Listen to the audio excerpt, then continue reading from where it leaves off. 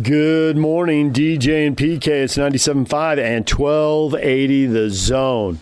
All right, we're getting closer to a big weekend of football. We got a Jazz game tonight. That was a nice win. Are they back on track, or are they going to stumble again after beating up on a really shorthanded Philadelphia 76ers team? Toronto Raptors coming into town. They're kind of a 500-ish team this year. Won the championship, which was awesome, but Kawhi Leonard leaves and the rebuild begins, right? And where do you go from there? So we'll see how the Jazz handle the Raptors tonight. We're going to start with a guy who's been playing well for the Jazz. And, you know, Derek Favors at his best when he was healthy, when he looked really athletic because he felt good. He gave the Jazz a huge advantage as a backup five. He was destroying other backup centers in the NBA. And I think that's back to where the Jazz are now with Hassan Whiteside. He is destroying backup centers in the NBA. He is really taking it too, guys. His rebounds per minute, really good. Now, the rebound total isn't a massive number because he's not playing that many minutes, but rebounds per minute, I think he's been really active. He's good finishing around the rim. He is an above average, well above average backup center in the NBA. I think that's how that's going to play out this year. Here's Hassan Whiteside with the media. In the NBA, who have you been around that watches the most film?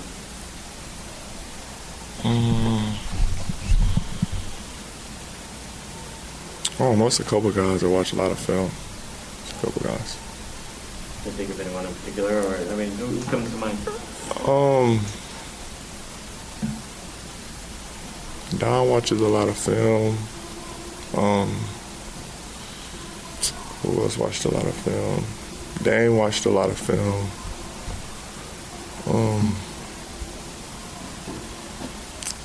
Who else?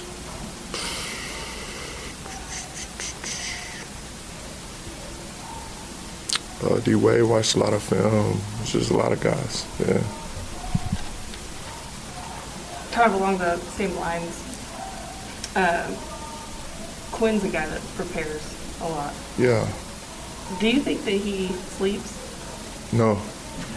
He don't take no naps. He's up all day. Is that unique in coaches that you've been around, kind of the amount that he prepares? Mike was just telling us he'll send texts to you guys like 2 o'clock in the morning thinking about something. Yeah, he's just preparing, you know. He just really loves his job, you know. He got a million plays in his head, so, you know, he's just one of them guys he just really loved being a coach, and, you know, the Jazz got a good one. What's it like playing with Mike? I don't really get as many minutes as I want with Mike, but you know, when I'm out there, it's pretty cool. You know, I don't really get that many minutes with Mike though. What's it like in practice then? Do you get matched up against? I'm more so on Don's team than Mike's. They know me split it up. They know me put Mike and Gobert together. So not as much. Why do you want more minutes with Mike? Of course. Of course. Why? Because he likes to throw lobs. Kind of an odd one. How do you go about deciding what shoes to wear during your game? It just depends on the jersey too. You know, the jersey, the feel, you know, how you feel like you're going to be playing. I think next game they got Scotty Barnes at the 5 next game, so probably choose a lighter Kobe, a little lighter shoe. Just depends on what you think, how you think the game's going to be. You ever switch shoes at halftime or during the game? Nah, I stay committed. I know Jordan switched, like midway through. I think the Atlanta game actually. Oh, okay. But, yeah, my shoe preference switched out throughout the years. You know, pretty much. I'm a Kobe guy now, so. Are you concerned with the Kobe deal now ending then? Yeah, it's pretty crazy, but I stocked up on Kobe's last year, so I got over 40 pairs. So, you know, I don't brag and boast them like other guys in the league, but I got a lot of sneakers.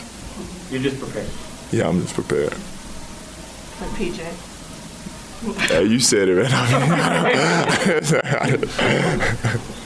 What are this team's kind of whenever things are not going well, it seems like everyone's talking about how the transition defense needs to. Yeah. What are kind of this team's keys to transition defense? Where's the room? I think it's more so just picking and choosing when the offensive rebound. You know, a lot of times we got size over a lot of people, and we got a great rebounding team. We got really great rebounding wings, and like guys like Royce and Pascal, and just knowing when to go for the offensive glass instead of just going back. I don't think it's that big of a concern right now, though. There's Hassan Whiteside. Now here's the veteran who's seen it all and is always the voice of reason and the calm in the middle of the storm. Here's Mike Conley. We've heard Donovan is pretty heavy film watcher. Is that true? And kind of where do you see him doing the most work? Yeah, Donovan's definitely another one. He's obviously preparing himself every game. I mean, the day before games, he's watching every game. He's a big NBA fan regardless, so he's watching every game, and he comes in the next day and asks people, did you see that play or this play? Did you see what they did this timeout? And I think they're going to start this guy on me and this guy on you. He's just already, putting scenarios in his mind that just from all the film he's watching. And it's impressive, from somebody who's so young and still developing as a player in this league. Donovan was telling us about, he had PTSD almost when it came to his ankle at the beginning of the season, jumping on it. Did you experience that at all with your hamstring? You get it a little bit when you first start, maybe in training camp when you're just trying to, you're ramping it up at another level that you haven't done in a while. But after that, you just start to get used to feeling like yourself again, and not thinking about it too much. I think when you think about it is when you start moving different and things pop up. So I just try not to think about it at all. How hard is it not to think about it, though? When I'm competing, it's pretty easy to shut it out. And I think that's why the hamstring was so frustrating last season, is because I literally don't think about it and it just pop up. And when I'm feeling the best I felt. So. It is what it is, but I'm prepared myself in a way that hopefully, we won't have to deal with the issue. And if we do, it's not something that's prolonged or a long time. We talked to you after. Sorry. I guess sort of related to what Andy was talking about with the video stuff, the reputation of Quinn is that he's prepares all the time and he's got playbook inside of the dictionary, and that's how Hassan described it. Have you seen a coach, or do you know of coaches that prepare? Is he an anomaly? Is he different? Yeah, I think there's a lot of coaches that do prepare, but I think there's nobody who does it at such a. I don't know if he sleeps at night. It's kind of one of those kind of situations where he's just. I asked him that yesterday. He wouldn't answer me. Yeah, well, that tells you that's the answer right there. He's just never shuts his mind off. He'll send texts at 2 in the morning and be a long text about some plays and different things that are on his mind or what we can change or tweak. And I can't say that I've gotten that from every other coach I've had. So we asked you after the Miami game about your relatively few number of shots, and you told us that you were making it a point to try to get the ball moving, trying to find other guys so the ball didn't stick. Did you see a difference last night? I mean, obviously Philly comes in kind of a depleted team, but where did you feel the offense was at last night? Well, obviously they were down a couple guys, but I thought we played a lot better. I thought we, the ball moved a lot more like what we're used to seeing, multiple passes, multiple drives. You can just tell when, Rudy's getting dunks and guys are getting open looks, and that's the style of basketball that we've been trained to play and we want to play. So as a point guard, it's my job to try to, make that happen and make that ship run smooth. And so for me, if it's sacrificing a few shots here and there to make sure that that ball is moving, then I'll do that. But at the same time, I think that we have so many scorers on this team, so many guys who deserve looks at that rim, and there's only one ball. So we gotta we do our best that it could be anybody's night, any night. That's what's why we're so thankful to be a part of this team, is we don't rely on just one or two guys. We got a bunch of guys who can do it. Transition defense has been kind of a consistent talking point among the guys after this game, especially in the losses. Guys are consistently need to be better in that particular area. Where do you feel like you guys are at there? Where do you feel like what are kind of the keys in that regard, and how are you guys doing at that? Yeah, it's no secret transition defense is huge for us, and especially in the last few weeks and the losses that we've had. And what we've always thought as being one of the big keys for our transition defense is our ability to crash the boards offensively. The more we crash, the slower the transition opportunities are for the team coming back at us. So it's not just about just running back on defense, but it is about playing with force and still putting pressure on teams and making them box us out. Maybe even getting offensive rebounds, getting extra possessions. But when we do that, our transition defense is a lot better. We slow them down a little bit more, and we're able to get matched up a lot quicker. All right, there's Mike Conley talking Jazz and Raptors tonight. We're going to take a break. When we come back, we are talking football with Riley Jensen, our college football insider. Stay with us. It's game week for the Cougars. And the Zone Sports Network is getting you ready for kickoff. It ain't over till it's over. After a much-needed bye week, Kalani Sitake and the Cougars begin a 2-game stretch to end the regular season on the road as they square off against the Eagles of Georgia Southern. Catch the Cougar pregame show Saturday at 7 with a postgame show immediately following the game. From Monday morning to the postgame press conference, nobody brings you better coverage of Cougar football than 97.5 1280 The Zone and the Zone Sports Network. DJ and PK, we are joined now by Riley Jensen, our college football insider and mental performance coach. He joins us on the Smart Rain guest line.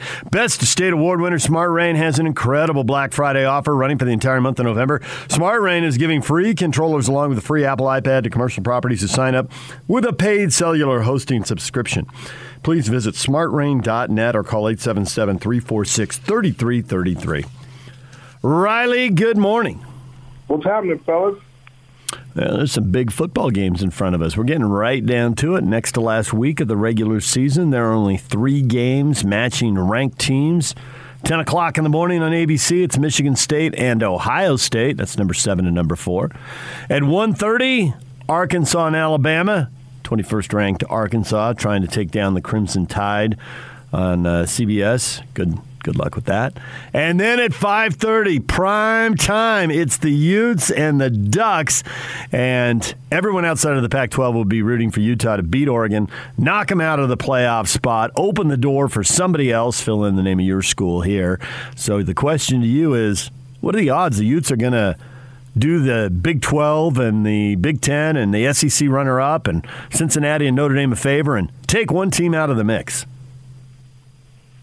Well, I think just like the Pac-12 this year, I think the Utes are hard to read, right? I mean, you have a Stanford game where they look like they're world beaters. You have an Arizona game where, not everything was as crisp and as clean as they would hope.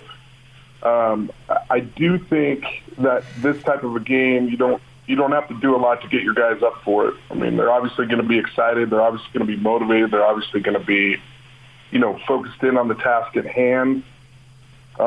This is an interesting Utah team. If I asked you guys out of Utah State, and BYU, who is the highest scoring offense, would have you guessed that it would be Utah? I mean, I just didn't see that. I don't think I felt that. And then I started looking through deeper into some of the stats.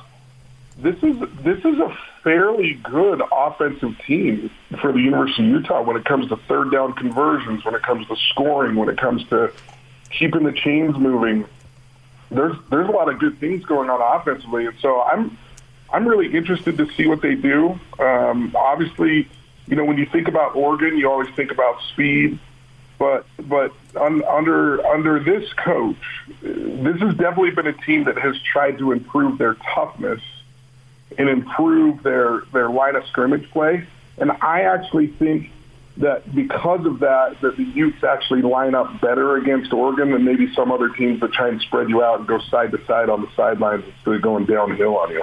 And those are the teams that I've seen Utah struggle with in the past more than I've seen teams that try and go downhill. And I feel like this Oregon team is a team that's going to try and run it, and they're going to try and establish the run, and they're going to try and keep running up the middle until they break through, and I think that bodes well for the University of Utah.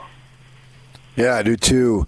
How much does it matter when you get in that huddle and everybody in that huddle believes the quarterback can make a play? Oh, I think it makes a big difference, and sometimes it's just the perception that he can make a play, right? Like, it doesn't even have to be warranted. Now, it's better in the case of this case with the quarterback at the University of Utah. you know that he has money in the bank. You know that he's made plays and that these guys are believing in him. But sometimes it can just be perception. But there's no question that, I think I've given this example before, but when a guy's playing really well for you and you really believe in him, it takes the pressure off of playing perfectly. And when you're just trying to play excellent and you don't have to play perfect, it's weird that you'll kind of expand your play. And I'll give an example, and I think I gave this example with Utah State the other day, but when you have a really good wide receiver, and when I played in college, I played with Kevin Curtis, and his, what I would call catching radius was so wide, right? Like you could throw it high, you could throw it to the side, you could throw it low, he was going to catch the ball. And then what happens is all of a sudden, because there's no pressure on me to be perfect on those throws, you start throwing to him better. Right? You start putting it right on his helmet because you don't feel that pressure to do it. And I think that's true with this offensive line especially, that with Rising playing quarterback, that the offensive line doesn't have to be perfect. They don't have to win every single battle, and he can bail you out of some of those things and make you look good and not make you look bad by missing your guy, and then it's automatically a sack. He actually will escape. He'll make a play with his feet. He'll make a play with his arm. And then what happens is it takes the pressure off, and all of a sudden you ease into your job as an offensive lineman, and it's easier to be excellent than it is to be perfect, especially from the mental aspect of things. Riley Jensen joining us. So when you look at Utah's offense versus Oregon's defense, especially if Utah's offense is shorthanded, maybe Taven Thomas will be back. Maybe they just held him out for 1 week and make sure he was ready for this game. And when you look at Bernard's ability to catch out of the backfield, assuming he can go too, have they got all the answers no matter what Oregon does, or is there some point here where the Oregon defense can be the team that holds the Utah offense down a little bit, and maybe they don't get 30 points, and maybe they don't get the 450 yards that Kyle Whittingham is talking about every week? Well, I certainly think, and again, I'm not trying to bail out on this question, but it's really hard to predict with the Pac-12, right? Because you have this Oregon team that's played really, really well in some games, and then it's had some head scratchers. I mean, if you wanted to take head-to-head battles and you look at the Stanford game for the University of Utah and then you look at the Stanford game for Oregon, you go, oh, well, Utah's going to run away with this. I don't think that's going to be the case. I think both of these teams are going to be up for this game. But my personal gut feeling is that Oregon, with its team speed and with some schemes, and then they're not going to overlook Utah. Utah's past the point where they go into a game against a Pac-12 opponent and they're overlooked in any way, shape, or form. And so the guys, the players on that team are going to be up for this game. You know, there's a couple of local guys with Noah Sewell, and you got Jasper Powers-White that play. They're going to be excited to play against the University of Utah. They're going to be talking about some of the guys and giving scouting reports to the guys that they played with in high school. I just feel like this is going to have a big game atmosphere. I think it's going to come down to 3 or 4 plays that are super important, and the team that's most dialed in for those 3 or 4 plays is going to be the team that wins this game. And I don't think I could not see this game being more than a 10-point win for either team. How do you handle Thibodeau, the great defensive edge rusher, linebacker type of guy who's just so good? So I think, my experience as an offensive coordinator is this. You see a guy on film, he looks really good, he makes great plays.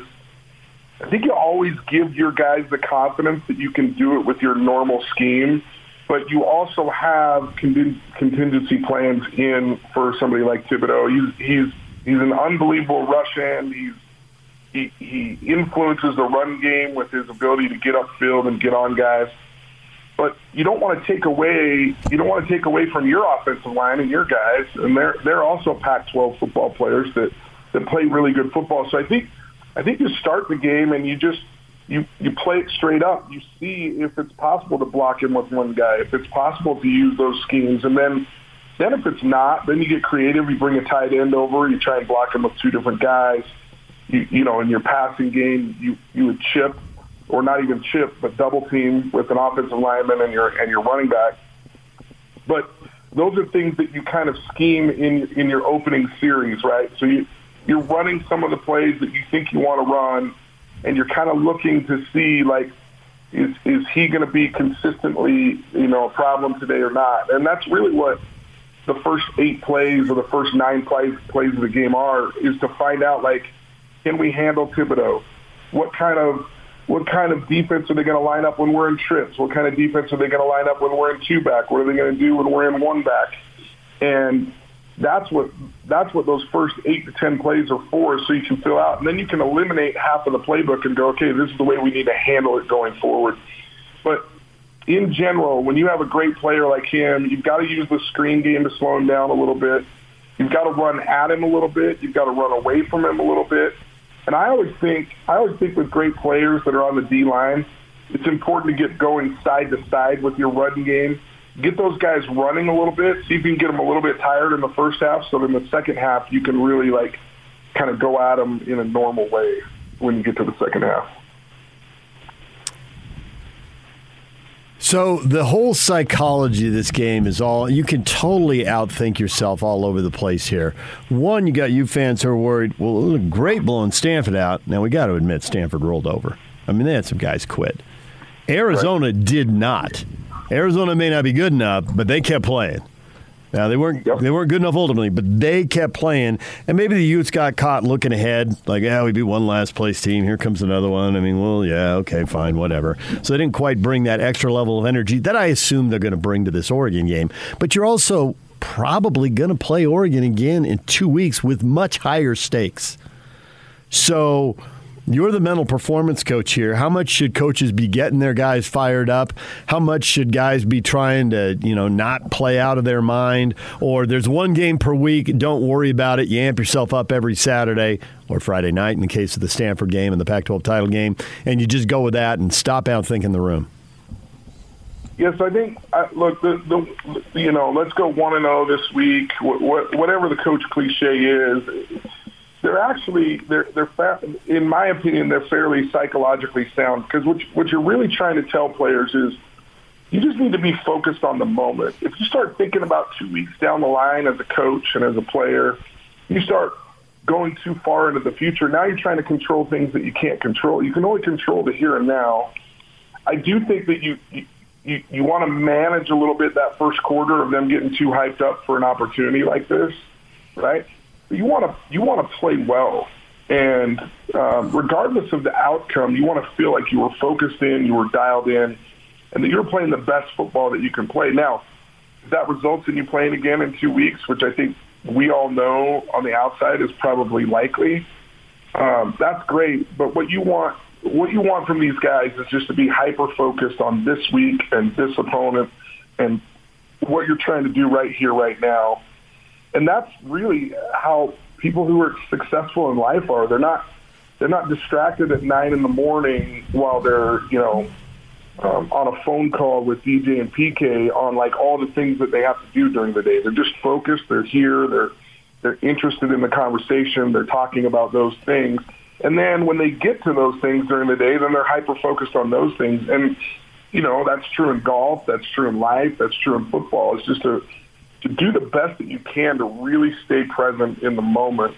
And there's lots of tricks to that, but I think coaches are pretty good about playing that game with the guys. Like, hey, this is the most important game on our schedule right now. And I think if those guys think in those terms and they play well, that win or lose, when they get a chance to play them in the Pac-12 championship, it'll be good for them. It'll be really good for them. Oh, is it my turn? I lost focus. I know you were thinking about all the important things that you need to do today instead of talking to me, right? So lie on the sofa, watch sports, lie on the sofa more, go to the fridge, get food, watch sports. Yeah, our days are pretty complicated. Yeah. I'm not feeling 100%, so I've been must have taken 3 naps yesterday, so I probably got some more on tap for naps are today. So underrated. They are so underrated. Naps are so underrated. I think I took 2 before noon, and then around 4:30 I went down for another one, put up a sign, do not disturb. You're doing it right, PK, because that means there's not a lot of stress in your life. If you fall asleep in the middle of the day, you're doing good, man. or I'm just good in ignoring it, one of the two. Okay. So that's also very healthy. I don't think you know how psychologically healthy that is. Oh, yeah. I feel 100%. I feel so much better, man. Thank you. Utah's defense has shown a little vulnerability. They've got a running quarterback, and the Cats had some success in that way last Saturday. What do you think Oregon is going to do to attack the defense? Well, I think what you have to be careful of when you have a good running quarterback is getting too excited about that on relying on that. If you'll remember when Tyler Huntley was here, one of the things that frustrated me about Tyler, and I think he's really kind of grown into his own as a pro now and all those sorts of things, and I think he did that at the University of Utah by the time he was in his last year of starting. But when you are a running quarterback, there's a temptation to do one of two things. One is to prove to everybody that you can really run the ball and just to show off how good you can run the ball. Or number two, show off to everybody that, hey, I'm not just a runner, I can throw the ball. I think the key for Oregon is to just make sure that he stays within himself, that he runs the ball when he should run the ball, and that he throws the ball when he should throw the ball on time. And those are the most dangerous quarterbacks. Because if you get a beat on the fact that he's jumpy and he wants to get out and run, it's a lot easier to defend than if it naturally happens within the context of the offense. And those are the back-breaking quarterbacks. I think that's why Jaron Hall's playing at a high level, right? I think that's why this quarterback at Oregon can play at a high level, is because they do it within the context of the offense. I think Cam Rising has an ability to do that as well. And so when a quarterback runs when he's supposed to run and he throws when he's supposed to throw, that's much more dangerous than just really trying to force the issue of running the ball. Now, when he does run, it's dangerous. I think Utah's going to have to make some sort of an adjustment. They're going to have to think about a spy technique. That doesn't always work very well, because then all of a sudden you're taking a guy out of the defense and he's just watching the quarterback waiting for him to run, and you're kind of taking him out of the pass game and the run game when you do that. So it's a tough deal. When a quarterback does it well, it's really, really tough on defenses. Your Aggies now have two teams that look like they're overmatched on the way to the division title. You buying your tickets to the Mountain West Conference title game? Not that you know where it's going to be. Let's talk about the Aggies, baby. Hey, man, this is a fun team. And I should have bought in like PK a long time ago. I can't believe I wasn't drinking the Kool-Aid early in the season. But this is a confident bunch. This is a team that's really, really fun to watch. I had the opportunity to talk to a player on the team that I coached in high school, and he goes, he was kind of giving me all the coach speak at first. He's like, Coach Anderson, he's just an incredible motivator, and, the team's really come together. And I'm like, hey, dude, like, this is Riley, man. Like, tell me the truth. And he goes, no, I'm telling you, man, like, things have come together. I feel like he doesn't go overboard on the motivation, but he does enough to like keep you fired up. He goes, all the guys that have transferred in and all the guys that have been on the team are getting along really well right now. And he just said, this is a team that doesn't care about who gets the success. And I just really like that comment, because to me that means guys' egos are checked at the door, and they're just like, whatever it takes to win, we're all in. And that's what I like about this team. Yeah, Tompkins has had an unbelievable year. He's leading the nation in receiving. He makes unbelievable catches, but there's all kinds of guys that are making plays up there, and it's a fun team to watch. Really, really fun team to watch. So I think yes. I think I do need to buy my Mountain West Conference tickets. I'll probably buy them Saturday right after the game. Okay. All right, Riley, as always, we appreciate it. We'll talk to you again next week. I appreciate you guys. Thanks for having me on. There's our college football insider, Riley Jensen. When we come back, Tim LaComb talking hoops, our basketball insider, former Ute, former Cougar. We talked to him about the Jazz win over the Sixers. Talked to him about the Cougars' big win over Oregon. The Utes play Oregon in football this weekend, but BYU really took it to him in basketball. Talked to him about that game, and then just the changes he's seeing at BYU as they prepare to move into the Big 12. And he is definitely seeing some changes. And as former BYU assistant coach, he knows all too well what's going on. So Tim's coming up. Stay with us. It's game week for the Aggies, and the Zone Sports Network is getting you ready for kickoff. It's the final home game of the regular season for Blake Anderson and Utah State as the 8-2 Aggies welcome in Wyoming for a key Mountain West Conference showdown. Listen all week long for your chance to win tickets to the game and then catch all the play-by-play action beginning with the Aggie pregame show Saturday at 5. From Monday morning to all the play-by-play action, nobody brings you better coverage of Aggie football than 97.5 1280 The Zone and the Zone Sports Network. DJ and PK, it's 97.5 at 1280 The Zone. We talked to Tim LaComb in the 9 o'clock hour in yesterday's show, but he had some takes on the Jazz and the BYU basketball team, but more interesting, I found the changes on how he thinks the BYU athletic department is evolving and more of the attitudes around it are evolving. So you hear some last night, some yesterdays, and it's about the Tuesday games, but the conversation is well worth hearing now. Here's Tim LaComb.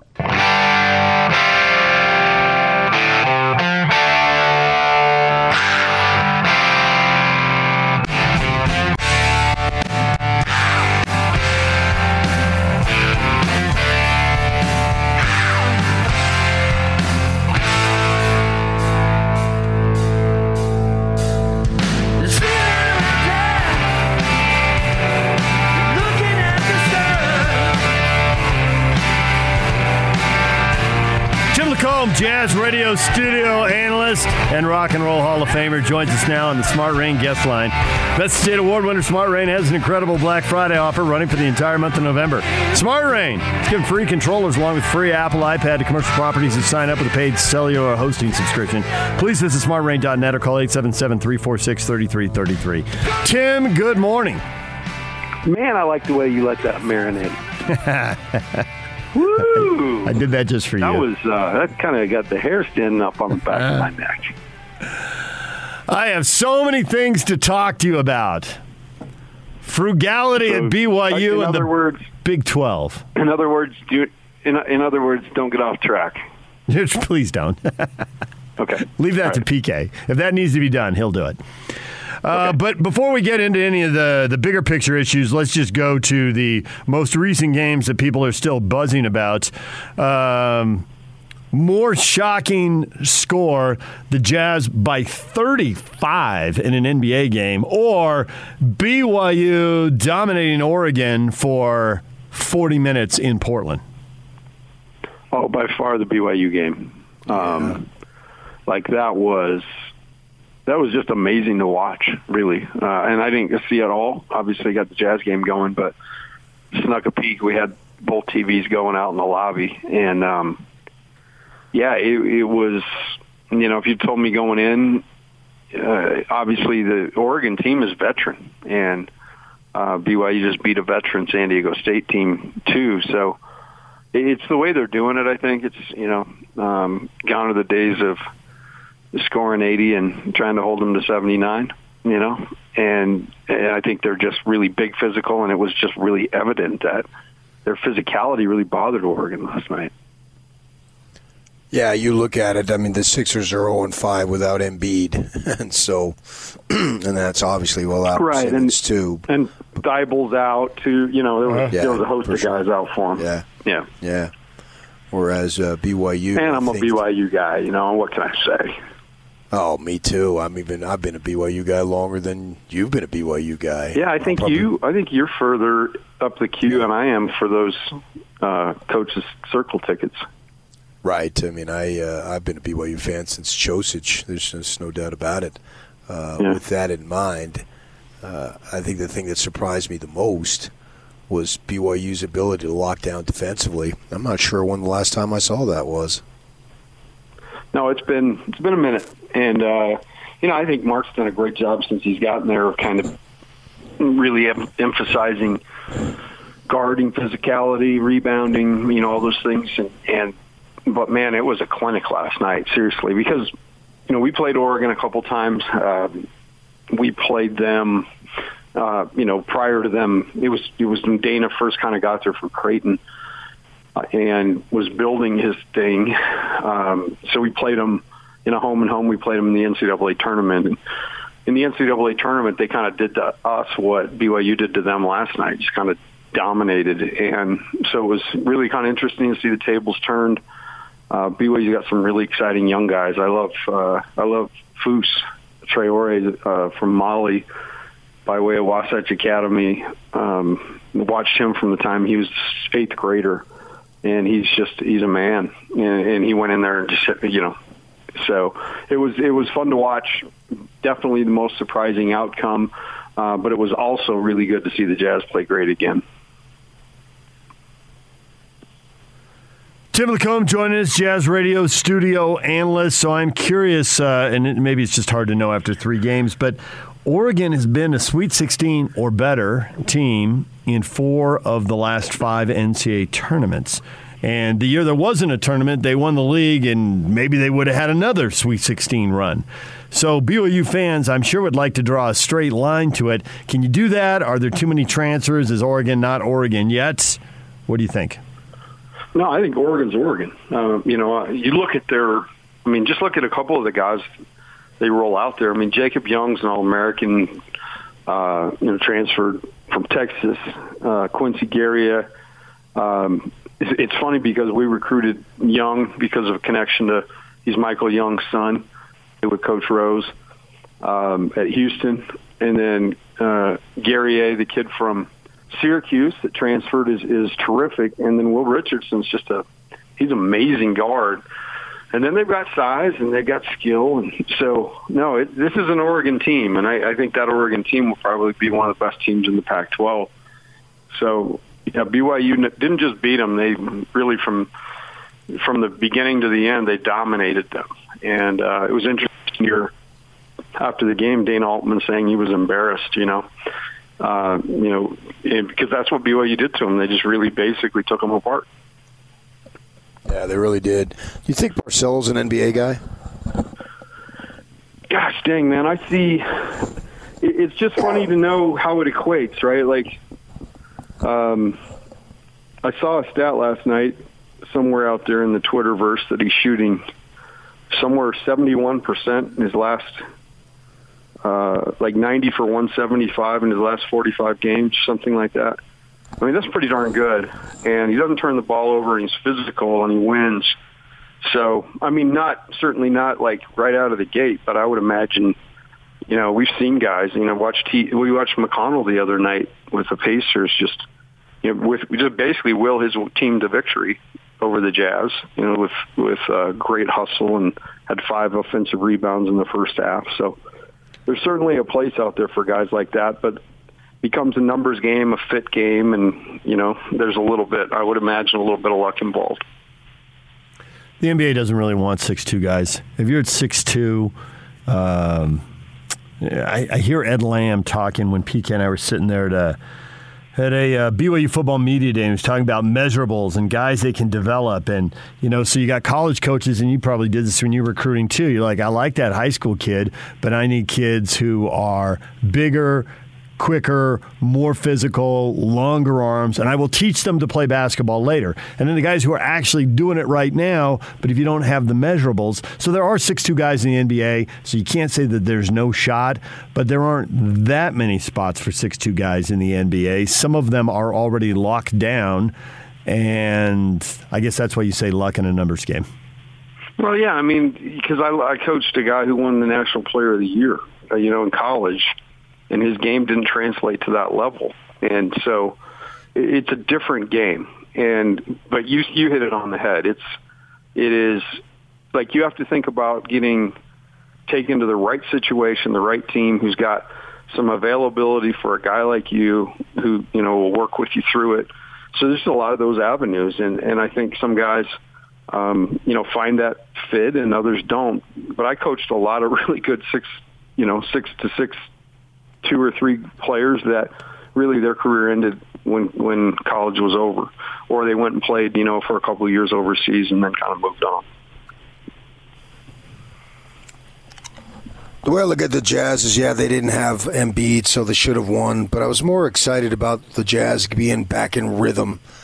And I think that's the important thing, is for them to play in the flow and in the rhythm of the way they're supposed to play. And if they do that, they'll have success. And I thought they did that against the Sixers.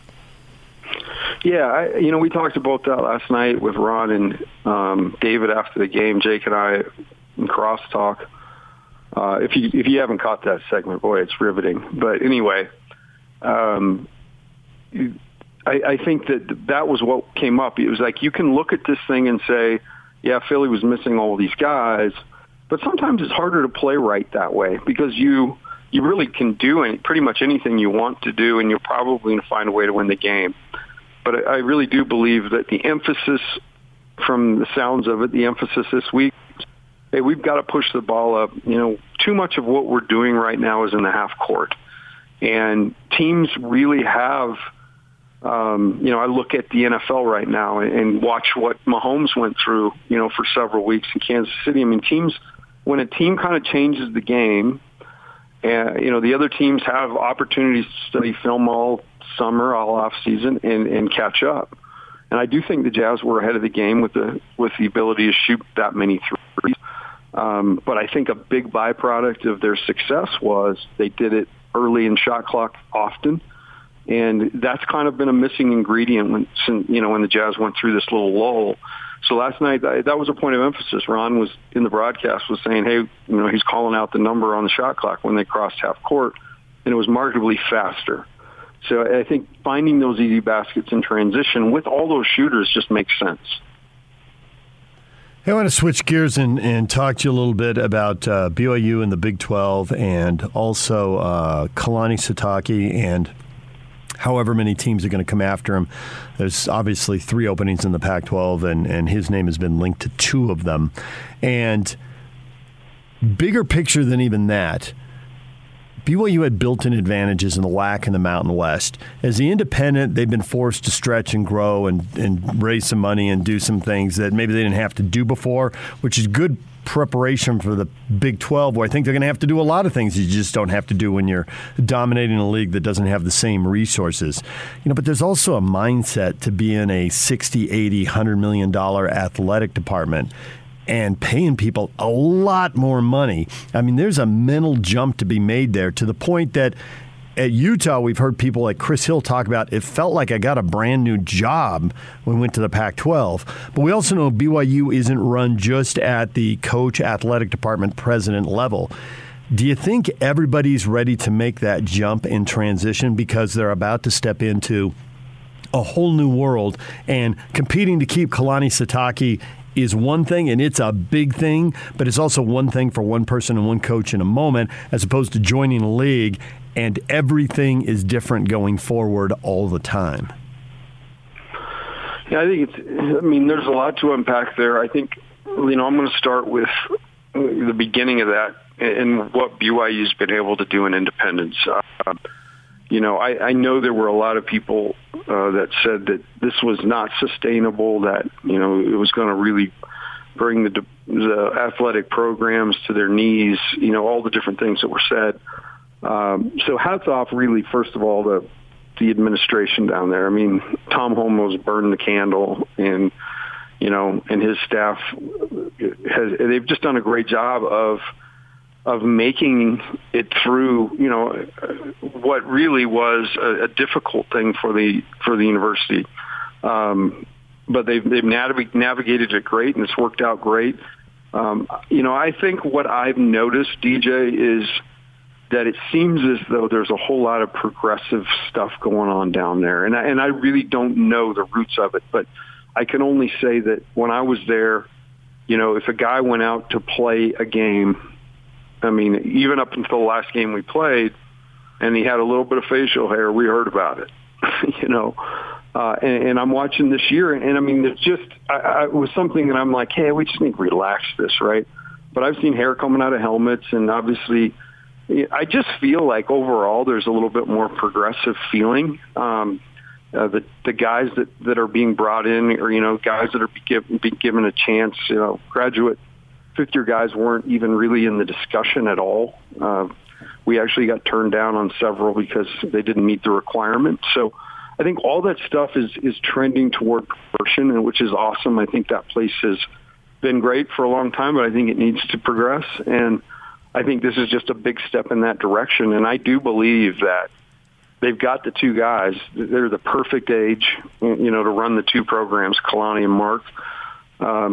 I think the fact that they're coming into some money with the Big 12, I don't think it's going to be that hard. I know what the church always talked about was living within the means of what you've got a budget, and make sure you live within that budget. And if the budget gets bigger, all the ask is going to be is to live within it. And so I would hope they'll take care of people, because that's the one thing in my experience there, it's the people that make the difference. I went back last week, and I spent 10, 15 minutes hugging custodians and police officers and ushers and people that I hadn't seen for a long, long time that have been there for years and years and years.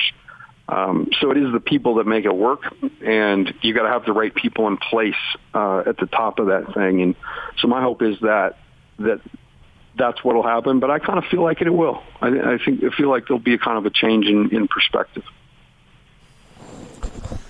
So they're relaxing little things without making a big deal and making it noticeable?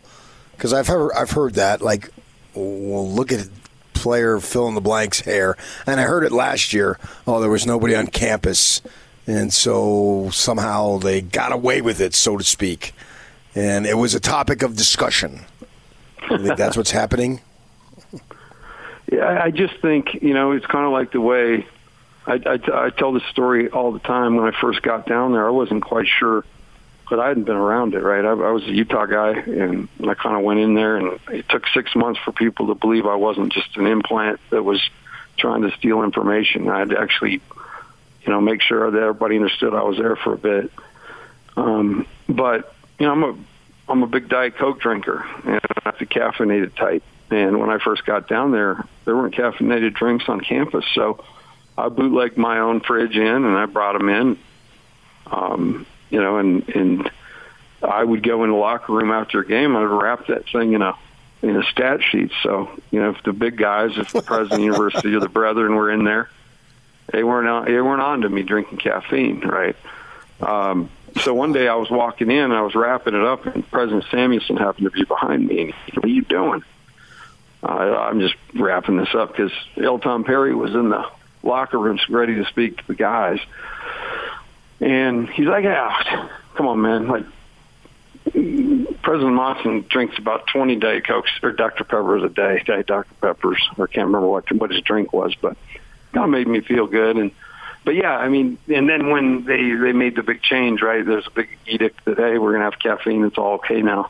But I sense what you're saying, PK. There's not a press release with it all. I think it's just naturally kind of happening, and I think it's really, really good. I know there's a lot of people that would disagree with me. They want to keep it "quote unquote" special, but I think there's a lot of great things about it. But I think as we expose, so much more of that to so many people that haven't been able to see it or be kind of taken in down there, I think it'll only be a positive thing.